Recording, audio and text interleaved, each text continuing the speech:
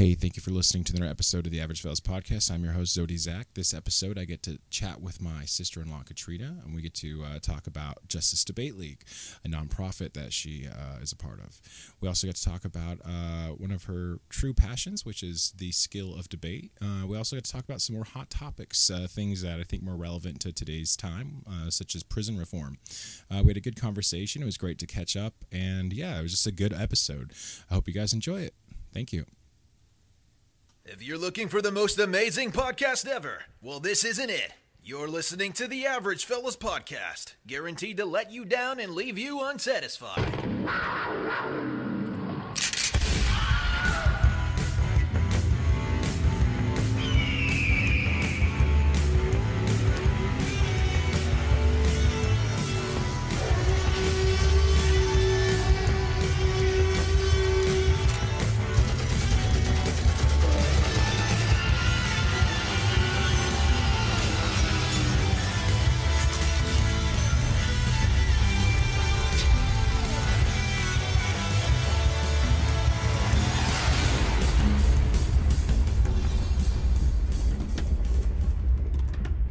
Hey, what's going on, ladies and gentlemen? Welcome to another episode of the Average Fellas Podcast. Woo! This is, it's great to be here. It's great to be recording an episode. I got an awesome guest today. Really excited for the show. Just super stoked.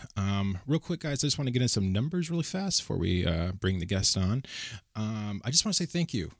Thank you guys so much. We reached the 500 mark, so over 500 downloads. Thank you guys so much. About 2.5 months into the production of this podcast, so I just want to say thank you guys so much for participating. If you guys are sharing or doing all the subbing and all that stuff, thank you so much. I just want to say shout out to you guys, the listeners. Once again, you guys can catch us on all the popular podcast platforms, all of them, wherever, Google, Apple, you name it, we're on them. You can always email us at averagefellas@gmail.com, averagefellas@gmail.com. If you guys want to, chat me up or something, shoot me an email. Tell me what you think about the show. Maybe you have a cool idea for the show. Shoot me an email. I'd love to hear it. Let's get into it. So my guest today is my sister-in-law. So that's all. That's really cool. That's a really cool thing to bring some new family onto the show.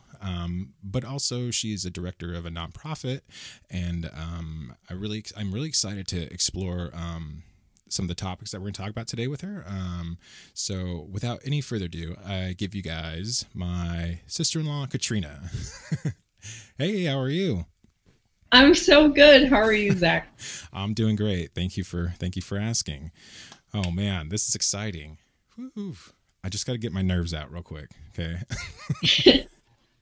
I feel like there's people have been on the podcast, and I want to bring some sort of official, I guess tone to the podcast, but I'm such a jokester that it's very rare that I, get a guest like you on the show that we can talk about some really cool topics today. And I'm really excited for it because, super excited just to have you here.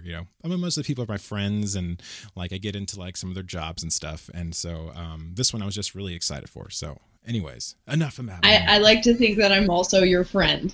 Yes, you are. You are my friend. Yes. Sweet. Cool. You actually went to my wedding. Yeah, I did. You were one of the few. That's yeah. Actually, it's surprising. I have had pretty much half the wedding party on the show already. So all right. Just try to get the rest of them on. This is the next step, because there's only 25 of us or something. So anyways. Yeah. After you do your wedding, you can do our wedding. There you go. Mine and James's. Yeah. That'd be great. If you guys want to catch up with everybody, we could record everything, put a little book together, a little audio catch up for you guys. Oh my God. Okay. Maybe that could be a new wedding thing. Maybe they're into that. Like an audio guest book. Ooh. I don't know. Anyways, what's new? What's going on with you? Well, I'm just coming out of a class. I'm taking a class through U of I right now, the University of Illinois, called Carceral Landscapes. Ooh. And we just read a book this last week that absolutely blew my mind. Wow. Yeah, that sounds like a pretty interesting class. Especially, I don't know. It just sounds like. I mean, can you give me like a simple like 2-sentence thing about the class, maybe? Yeah, it's basically studying prisons and the construction of prisons and where they're located from a variety of different disciplines. Oh my goodness. So, yeah, psychology, criminal justice, philosophy, sociology, and most recently we read the book called The Color of Law, which looks at housing and legal housing discrimination in the United States federal government and local governments throughout history, explaining the segregation of neighborhoods. So it's been so learning, and I'm really glad I'm in the class. Man, that sounds awesome. Yeah, I know my wife and I are like going through a book right now called The Color Compromise. I actually have my book club tonight.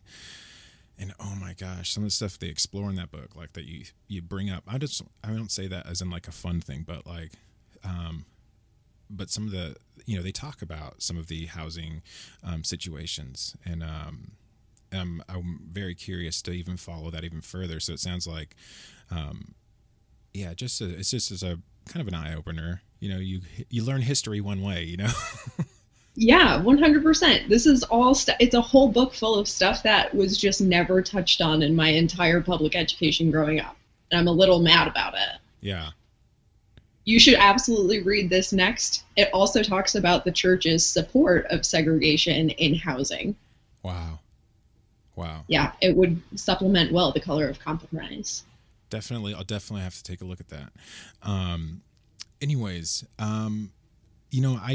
this is all, obviously these are all leading to the meat and potatoes of this episode. So question, you are someone who is interested in the skill of debate. Is that right? It's true. Guilty. Okay.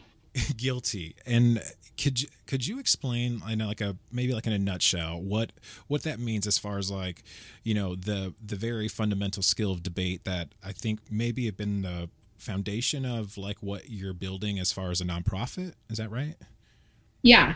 So competitive debate comes in a whole lot of different formats, but the elements that all of the formats share is basically a verbal jousting between two sides. It can be two individuals or two partners or even up to 4 people on each side of the debate. And you choose a topic, typically like a resolution. It could be anything about philosophy or sociology or economics or politics, literally anything.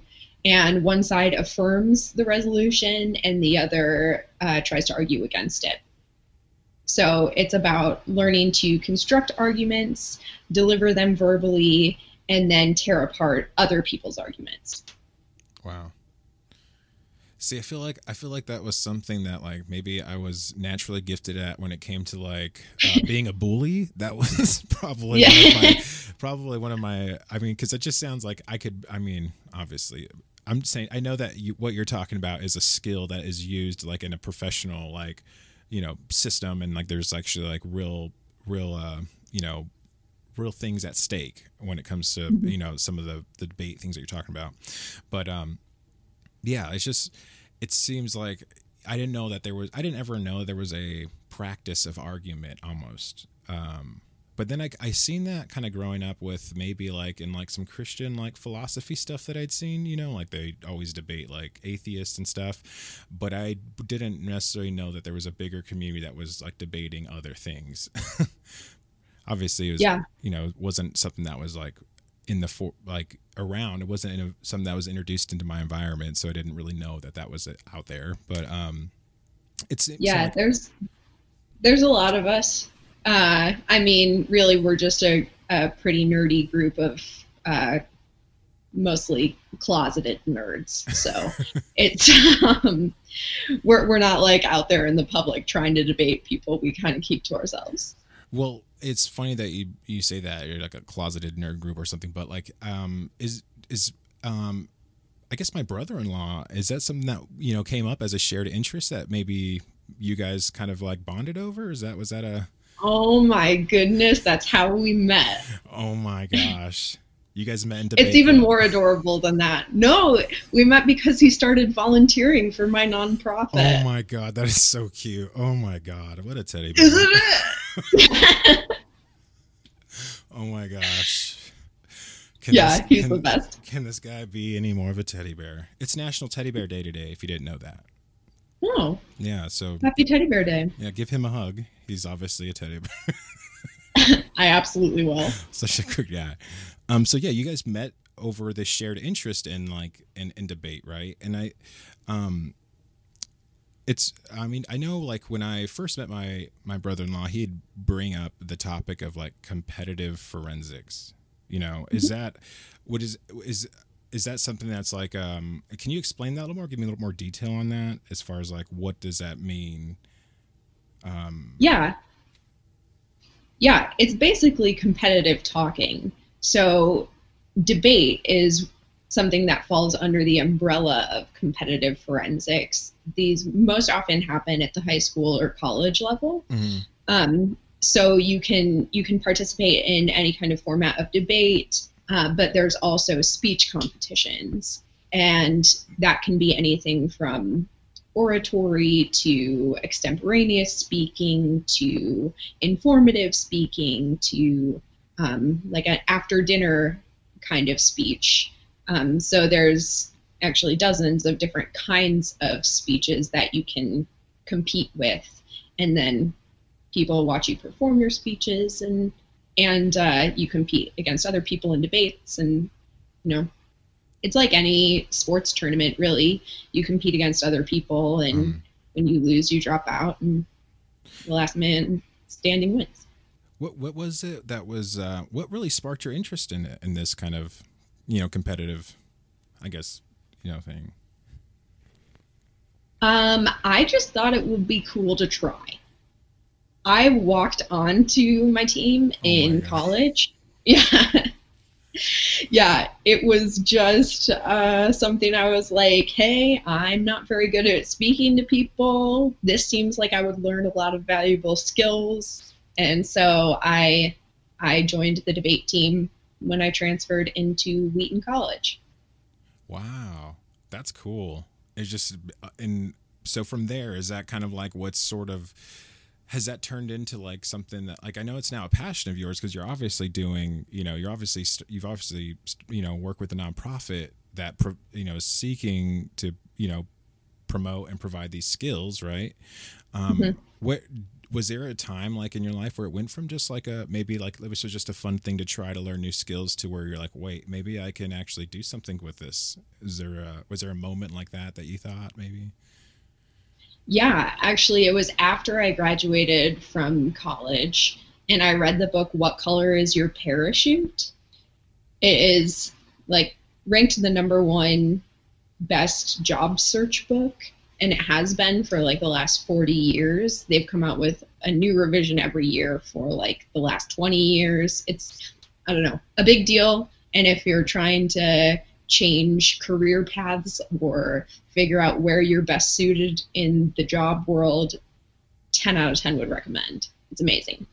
So I worked my way through this book and got to the end of it, and a lot of it is just like a self-discovery. And so you kind of do exercises that the book encourages you to walk through to kind of pull these answers out of yourself and your past and your identity. And so I got to the end of the book and was like, oh my goodness, I would be best suited as a debate coach amongst a marginalized population. So I was like, that feels really right. I want to do that. So I started doing that. Wow, that leads me to my next question. So obviously this passion obviously has led to, like you said, like the discovery of like this, what we're talking about, like, using these skills and, sharing them with marginalized people groups and trying to educate them and giving them a skill where they could, do something for themselves. So what is your nonprofit and what is its purpose? So I run the Justice Debate League. It is a nonprofit that coaches debate teams in prisons across the United States. And the goal is basically to welcome incarcerated people into this closeted nerd group. But I think that is amazing because usually, I've had family members that have been incarcerated before, and one of the things that is a topic of debate today is like, what about people that, prison doesn't teach people how to succeed in life or to succeed outside of prison. It's just a place for them to waste time, kind of. And then they are put in a situation where they come back to society without a valuable skill to use to be successful, right? Maybe I've heard that story a lot, and I've also had family members that have, shared some of that sentiment. But was that one of those things that you wish to serve with your passion of debate, like that sort of story, I guess, if that makes sense? Yeah, my initial goal, I would say, was I started in youth prisons because we keep hundreds of children locked in cages here in Illinois, and Illinois is not alone. But I was living like right down the street from a youth prison that kept girls and boys. Also, the first time I learned that they had co-ed facilities anywhere. Yeah, that's I thought too. Yeah. But started working with these kids. A lot of them were around high school age. And pretty quickly, it became clear that the best thing that these kids could have is hope for a better future. And so I not only worked to incorporate them into the debate community, the high school debate community around Chicago, but also tried to introduce them to people at higher institutions of higher education and get them open to the idea of continuing to compete in debate at that level and thinking about continuing with their education after finishing their GED in prison. That's very interesting because I definitely, I believe that would do a world of a difference, and it is doing a world of a difference already because if students, I did student ministry for a long time with my church. I was a youth pastor for a while, so I did interact with students, and it's just one of those things where you see the world around you, and you just you see how young they are, and you just want them to have the best. You don't want them to suffer the same future that maybe some of the things that you've gone through or that you've seen other people go through. And so it's like it is important that like you said, you start off in youth, like a youth demographic, high school students, and I think I really would maybe that's probably something that we need to do. If there's people working with youth, thank them and continue to support them because those kids are the future. They're the next people to reach to be employed in our job market after they graduate high school or continue higher learning, So, I'm definitely excited to hear that. So you've started in high school, you said the high school age demographic, and then you worked into some of the colleges. So what's the future look like for that? Is that also moving into adult facilities or? Well, yeah, I was only in the youth facility for about the first 6 months, and then I actually started coaching an additional team in an adult maximum security facility. Oh my gosh, you're so cool. Shucks. That was a little bit farther away, but, absolutely worth the drive. I feel like I learned so much every time I was in there. But then, yeah, the goal with them changed a little bit because it was a maximum security facility, and that often means that people are in there for pretty rough crimes. I got to meet my class for the first time and found very, very quickly that none of them were going to be released ever. They were all expected to die in prison. And so that's not that's not an environment where you can really encourage people to, use these communication skills or these argumentation skills or empathy or writing or critical thinking or whatever after they get out to get into college or to, access scholarships through a college debate team. It's like, this is where you are and this is where you're going to be for the rest of your life. So how can we make this a program that will benefit you in the space where you're at? That is such a different way to look at incarceration, because sometimes I wouldn't even consider those kinds of ideas. I wouldn't even go that far in my thought. There's a lot of oversight when it comes to incarcerated people, as far as like you said, like you can't, like, how do you use empathy when these people are going to be locked away for the rest of their life, and you're trying to, like, what motivation do they have to learn this? Mm-hmm. And it's, man, I feel like it's, it's just one of those things. Like I said, like a lot of oversights have gone over these certain groups of people, incarcerated people. I don't know. I think today it's like one of those things. We had like this whole entire coronavirus situation happen where I didn't even know what that looks like for most prisoners, for most people that are incarcerated. Is there some of those things that you could speak on that maybe you're dealing with that you've noticed because of the coronavirus situation? Obviously, I know you're closer to that kind of, environment. Yeah, it's horrendous and people are terrified, and they're making the psychological situation inside prisons even worse. In Illinois, we haven't allowed any visitors or volunteers in any prison since March 14th. So people haven't seen their family members. People haven't had any of the regular programming that they would have had access to, like a debate program. And most prisons, at least in Illinois, are reporting that they have people on lockdown almost constantly.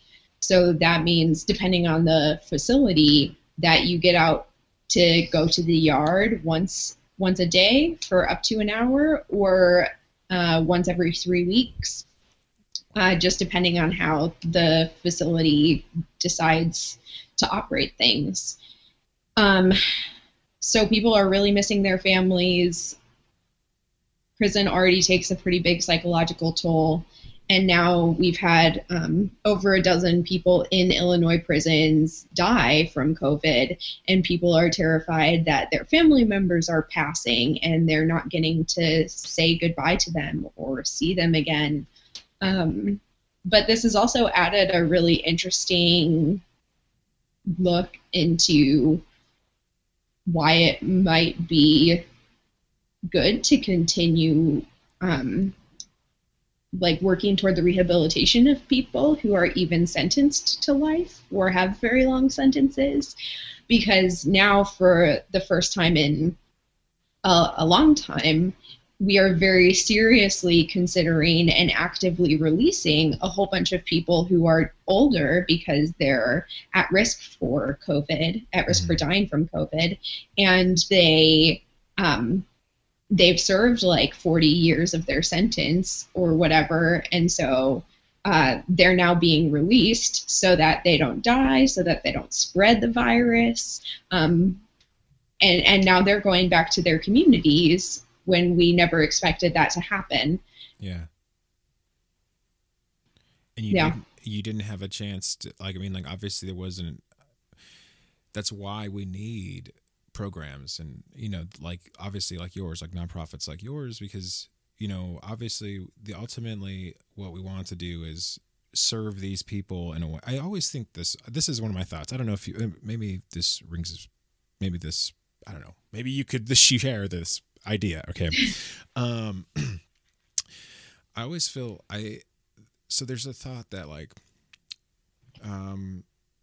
I feel like there are some people that, maybe their real life reality, what they've experienced in life has never presented the opportunity to have access or learn or have knowledge of something, a skill, or maybe even a life path that would provide them a way to stay out of prison, or to stay, away from certain, crimes. Because I think certain environments, obviously, where certain environments produce certain crimes because, the lack of opportunity, maybe, or or even exposure to something, like exposure to debate, the skill, and so for me, it's one of these things that like I see a desperate need for, is obviously like, like you talking about, like reaching these kids at a younger age and showing them that there is a opportunity for them,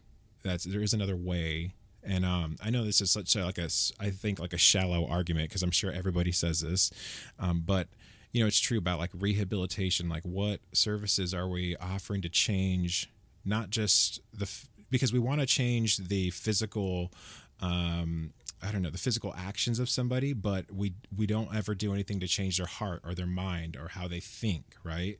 So for me, I feel like it's necessary for us to do these types of things, because that's what rehabilitation is. Now we're able to we're letting people out to save their lives, but we did nothing to rehabilitate maybe their heart and mind. We didn't give them another way. So I don't know if that's a thought that maybe you share, or if that's sort of like, yeah, 100%. And most prisons today, or departments of corrections, say that rehabilitation is a core part of what they're trying to do, and that's not been more than talk in any department that I've come into contact with. Does Illinois is that privatized prison that they have there, or is there both? No, Illinois doesn't have private prisons, thank goodness.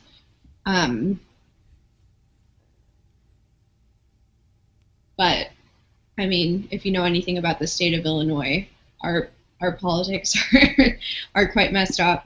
So having it run by our politicians isn't really a great situation anyway. Yeah, tell me about it. I don't know. It's just crazy. There's so many, like, I don't know what it's hard to even put your finger on certain politics now, because you're just like, there's just so much backstory that you have to know now in order to make a decision currently. And I'm like, what do I, how do I make a decision if I don't know everybody's past 20 years, So yeah, I understand what you're saying. It's just a strange thing, but, do you feel that, prison reform is necessary? I guess that's such a general question, but I think just to kind of make it plain, do you feel that prison reform is necessary? I would say prison reform is a very tame word for what I think is necessary. And so, well, I mean, like, obviously you've been exposed to some more of these things, that these, situations that these people face, and you're obviously more aware of what's happening. Has it, for someone like me, myself, like I said, I have had family members that have, been incarcerated and stuff. I've never been in trouble with the law or anything like that, but I've always given it sort of like a backseat to any issue. Like, oh, they're just prisoners, I'm trying to, I want to understand more of these certain concepts that maybe I wrote off, I also did that with like some other people groups, not just incarcerated people, but, can you speak to maybe those people that, maybe have shared that same sentiment that, they're just prisoners, they're just incarcerated people, like, what would you tell? Could you maybe sum something up that would, I guess, in their defense of these incarcerated people? Yeah, I mean, I think the the number one thing that opens individuals' eyes to the humanity of another is proximity. So I don't think I fully realized the humanity of people who are incarcerated until I was in there shaking hands with them and learning alongside of them. I think that prisons are typically intentionally removed from urban hubs and taken away from the sight of most people because it is intentionally out of sight and out of mind. Most people don't have a prison as a part of their daily life experience, don't live near one, don't have to think about one. And so I think the main driving factor for why people can feel that way and why I spent most of my life feeling that way is just the fact that we literally put them away and then we don't have to think about it. Yeah. It's a part of like it's like it goes back to like being a part of the culture, right? I think it's like a part that's like maybe sort of like it's in our culture to just set them and forget them, kind of like, you know, oh, well, you know, and some of the jokes that are even in popular like media is just like, oh, well, dad's not here, he'll be back next Christmas. Like those are the jokes, you know, so-and-so's in and out of jail and stuff like that. And it kind of got me. That's kind of why I'm excited, just because there's some of those things that I've dealt with, I am dealing with, that I'm kind of like I'm exposing myself of, you know, because it's like in the book, The Color Compromise, one of the author says, he actually quotes, I think he's quoted Martin Luther King, and he says that racism has to be exposed. It's like a wound that's festering and it needs to be exposed to, you know, to the air, to allow it to dry out, to heal. And, you know, I know like it's maybe, you know, like prison reform is one of these things for me that, like I said, like it's just a cultural, you know, jokes that we make that we just, whatever, it's not in the forefront. It's not something that we even, I mean, I don't really ever, except for when a family member of mine was dealing with it, you know, and even when they were going through being incarcerated, you know, my mind wasn't there, my heart, my compassion for the situation wasn't there. Whether or not, you know, this person deserves the justice that they dealt with, you know, as a Christian, I know like I've failed one of the things that Christ told us to be responsible for, and that's obviously for people that are in prison, you know, widows, orphans. And so one of these things, I guess now it's like, for me, it's like I'm not trying to go back and right my wrongs. I just want to educate myself and understand how I can, you know, participate to provide something of a future for certain people, you know, if that makes sense. Yeah, totally. What are some common misconceptions surrounding prison reform? Because I feel like some people are hearing this and maybe they're just like, oh my God, they're gonna let everybody out. Oh my God, there's murders on the streets. And I'm like, you know, I actually worked for a company that hired incarcerated people, I guess. I don't know how I want to say it, and it was funny is that some of the stories they would tell, I didn't understand it. You know, I didn't get it. There was misconceptions I had about prison and stuff. And so maybe there's something like you can shed some light on that. Because for me, you know, there's certain, I guess, people that have been incarcerated, they have their, you know, their, what's it called? It's like people in this, like in the military, they have a bond, they have a shared experience. And that's one thing that I got to see a little bit when I was working with some of these people. So maybe, I don't know if you want to talk about some of the misconceptions, because none of these people are good people. Like, they're working hard trying to get a job, you know, and the misconception is that they're out here releasing prisoners. And I was like, I mean, I worked with them, you know, I held the same job as them, and they did it just as fine as I did, you know? So anyways, can you talk about that a little bit? Yeah, 100%. I think the main thing there are 17 main things. One of them is that when you're thinking about how murderers are going to be released on the streets, you have to first acknowledge that there are way more murderers out in the streets than there are in prisons right now. at least in Chicago, the clearance rate for a murder in for detectives to actually find the person who committed it is 40%. So if we successfully arrest 40%, then there are 60% of the people who have committed murder who are still on the streets. And the numbers are far worse when it comes to sexual assault and other violent crimes. So we have people in prison who have done very bad things, and we have people living in our communities who have done equally as bad and worse things. We just haven't legally found them and charged them with that crime. The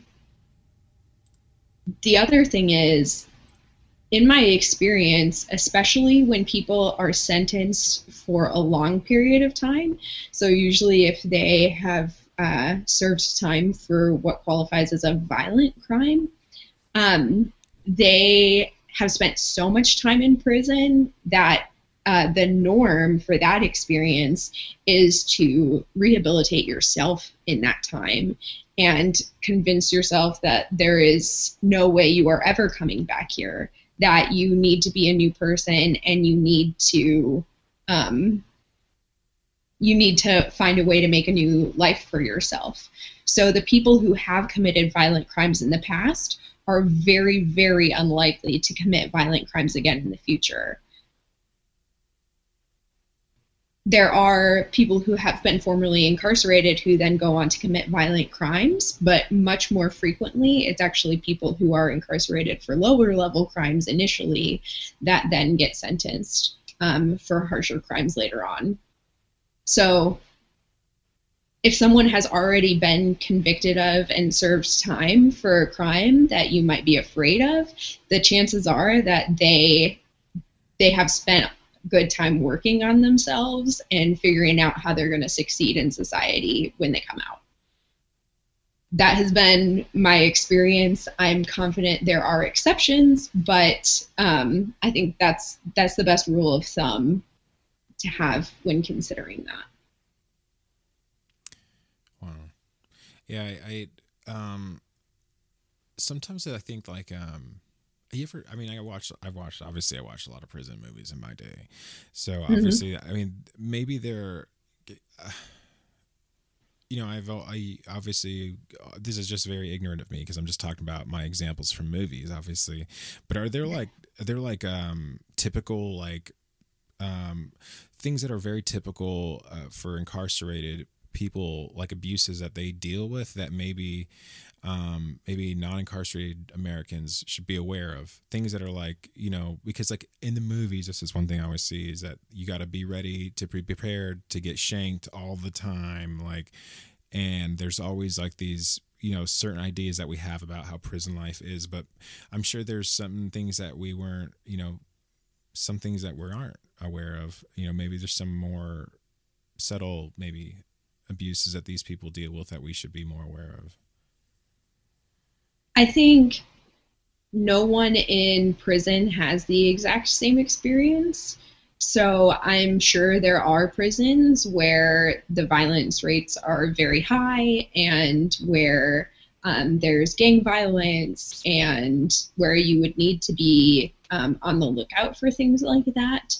But with the people that I've interacted with and met, they're just not at all people that I'm afraid to be around. They are safer and kinder and gentler than most men I meet on the street. So I don't think it should be assumed that anyone has had that kind of experience in prison. Yeah, no, you should probably just ask them. Exactly, right? Exactly, because once again, it just goes back to the ignorance of me, just basing everything off of the movies I've seen, So, this is the Average Fellas podcast, so we don't set the bar very high, okay? Yeah, okay. So yeah, once again, Yeah, just thank you for sharing these things with us. I know, like, I wish I was a better orator, like a better like host person, but I'm getting there. I think I'm getting better.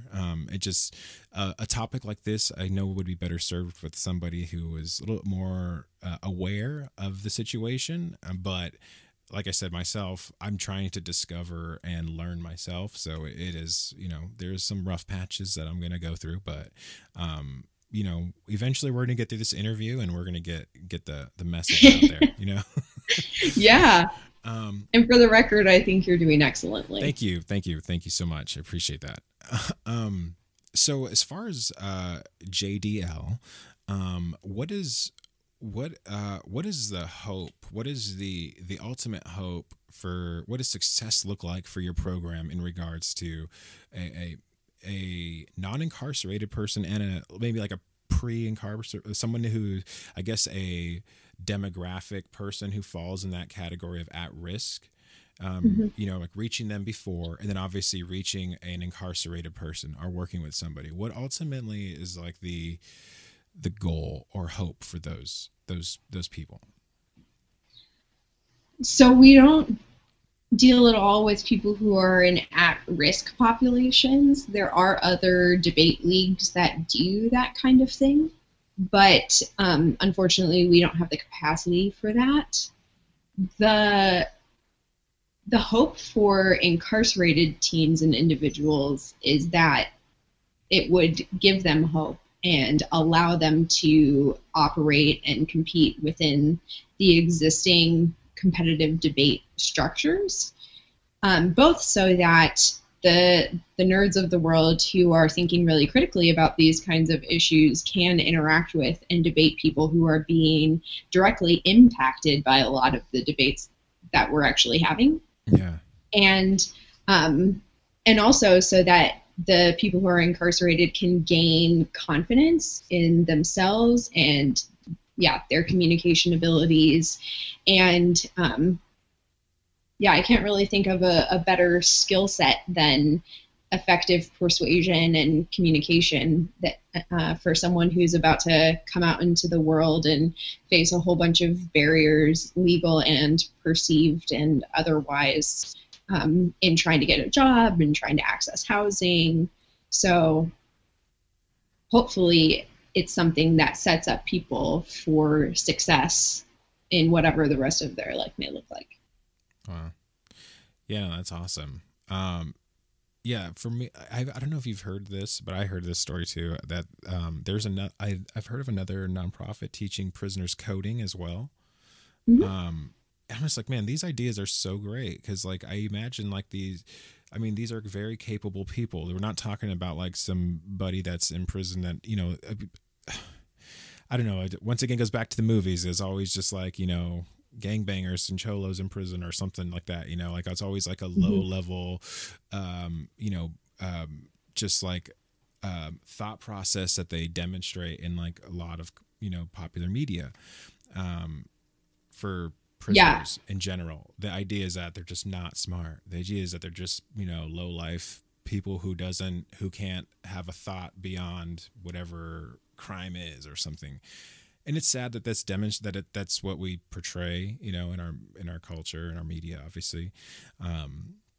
But this, I just thought, think about these things, thinking about people using a skill, and I would just, cause you can imagine like the creativity, of some of these individuals that use undiscovered, untapped potential that they never were exposed or able to use, and by providing something like, debate or even coding, whatever it may be, those things, it's just like, it's kind of one of those, I guess it's just like, it's a, what are the possibilities, like for humanity, if this is something that you can give them, what are the possibilities for, these people, like you said, like you can't, what are you going to do to motivate them? Right. What are you going to do to motivate a person serving life in prison? Like, and so it's not like you can go in there and be like, hey, let me teach you something that's going to really improve your life now. It's not like to them, it's probably like,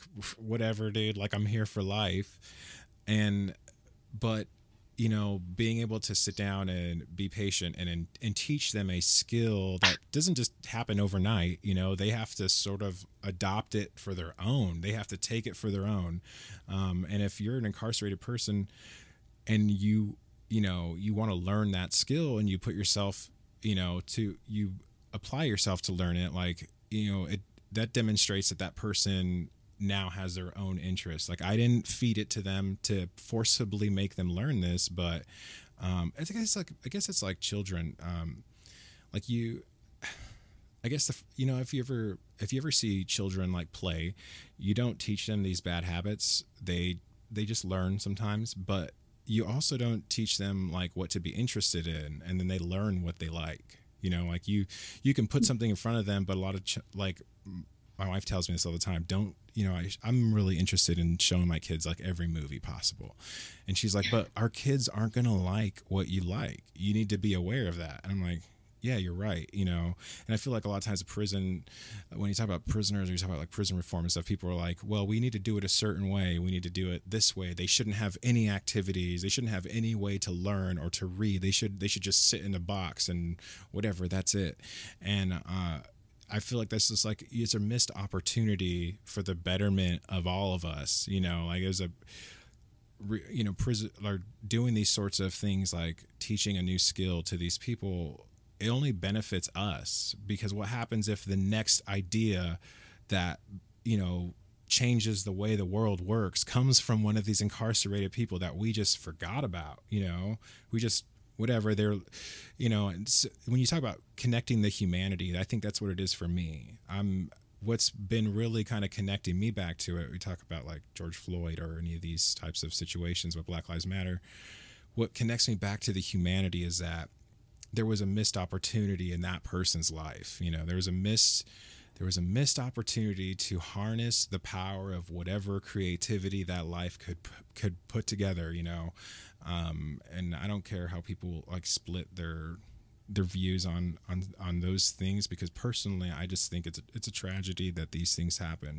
When they talk about marginalized people groups, like the least of these is what the Bible tells us to care about. The Bible tells us to care about the least of these. And I for me, I make Bible references because I've grown up in church my entire life. So my outlook on life always has a biblical shade to it, and I think about the least of these, and these are people who are forgotten. These are people who are just, they're nobodies. Like, why would I care about George Floyd? Why would I care about prisoners?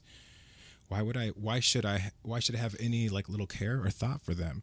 Because they're a dime a dozen is the attitude towards these people, these types of, of individuals who suffer these things.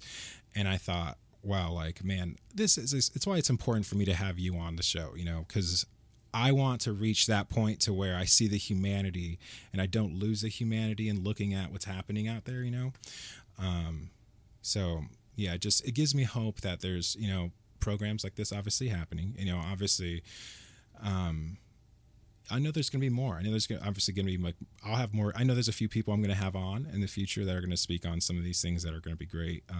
But I think it's necessary for us to talk about it and not just sweep it under the rug like I have, myself. I'm kind of putting that on myself, but, man, thank you so much for just sharing these things with me. I'm going to start crying. Watch. No. Yeah. Thanks for having me on, Zach. Yeah. I'm glad to share. Yeah, no problem. No, it's been really good. So as far as JDL, the Justice Debate League, I want to get that right. JDL.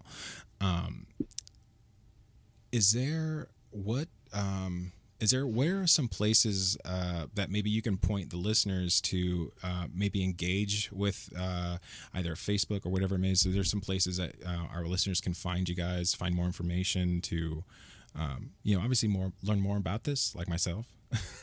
Yeah, totally. So we have a website, justicedebateleague.org. We also are on social media. We have both a Facebook and a Twitter. However, those have not been very active recently. And honestly, right now, because of COVID, Illinois is not the only place that has shut down access to volunteers and educators and family members. There's actually not a single prison in the country that I'm aware of that is hosting regular programming right now. So we haven't had a regular team operating since March. Wow. So we're working on the process of trying to develop some courses by correspondence, and we're in a little bit of a reevaluation phase right now. So any support or thoughts, you can reach out to us through our website. All very much appreciated. Definitely awesome. Yeah, no, I will definitely provide the links on the obviously on the show when I post it and stuff. I'll provide the links for all you listeners out there. Is there I want to try to start wrapping this up a little bit, but is there something that maybe any last words for people that, like I said, may just sweep this topic under the rug, may just, whatever, they're incarcerated people, maybe there's some last words that you can leave with them to consider, maybe consider thinking about, obviously this topic. And then is there any last words that you give to somebody who may be possibly is there anything that you would say to those people who are looking for an answer as far as something like this, where maybe they are incarcerated, maybe they are going through something, what would you say to, I guess, those people? I don't know. I want to give you an opportunity just to kind of shout out who you need to, but to really, Thanks. So I would say the most valuable connections that people can have while they're incarcerated are with people on the outside. And the most valuable way for people on the outside to learn about people on the inside is to talk to them directly. So if you're someone who is being, exposed to this idea for the very first time and you don't really think about anyone who's in prison and you haven't, there are a whole bunch of different websites where you can just Google "write a prisoner" and you can become a pen pal with someone who's incarcerated and learn about them from, oh my gosh, it's your beautiful wife. Where the heck? Oh. So you can talk to someone and become proximate. What was that called again? writeaprisoner.com. Sure. Is that right? I don't actually know, but you can Google that, yeah, and there will be 5 different sites because there's people all over the place that help facilitate really cool. This kind of thing. Yeah. Oh my gosh, yeah. Yeah, and they're also very sustaining connections for people who are incarcerated. So if you're incarcerated, or if you are,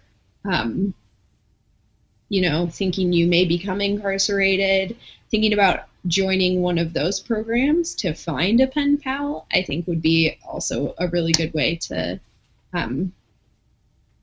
maintain connections on the outside.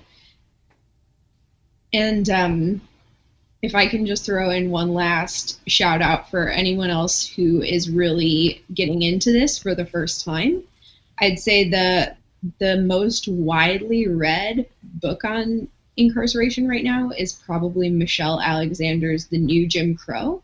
And it's very good, but it's also very, very academic. So if you're going to be getting into this for the first time and you're not getting your PhD, maybe the 2 books that I would recommend are Just Mercy by Brian Stevenson, which also just came out as a movie, and Rethinking Incarceration by Dominique Gilliard. It does a really good job of kind of capturing what Michelle Alexander does, but in a little bit more of a palatable way for average fellows. And yeah, no problem. It also looks at it from the perspective of the church, if that's an angle that you're interested in looking at as well. Wow, no, definitely. That's awesome. Thank you so much. Yeah, I'm definitely gonna have to Google some of those books. I'll have to. Yeah, No, yeah, totally. Wow. Hey, I just want to once again, I just want to say thank you so much for joining the call and participating. Like I said, this has just been a learning experience for me, dipping my feet in the pool, see what's going on, and just trying to understand it, because I don't want to. The last thing I want to do is make decisions on something I don't know anything about, and I've done that. I've jumped to a lot of conclusions. So, but yeah, no, I'm grateful, and I'm glad that the listeners out there had an opportunity to hear you and to hear what about JDL, and to hear about some of the prison reform ideas and stuff, and just this whole conversation was great. So yeah, no, thank you so much for being here. Yeah, No, thanks for having me on. not a problem. Hey guys, that looks like that's going to be our episode for today. I am once again very thankful for my guest today. You guys know where to find us. We're on all the podcast platforms. You can find us on Stitcher, all of them, Spotify, Apple, wherever you guys are listening to them, we're there. Follow our Instagram and our Twitter, guys. You could always catch up on our episodes that way too. And our YouTube channel. So all those good things. Thank you so much for listening, and peace out, guys. Laters.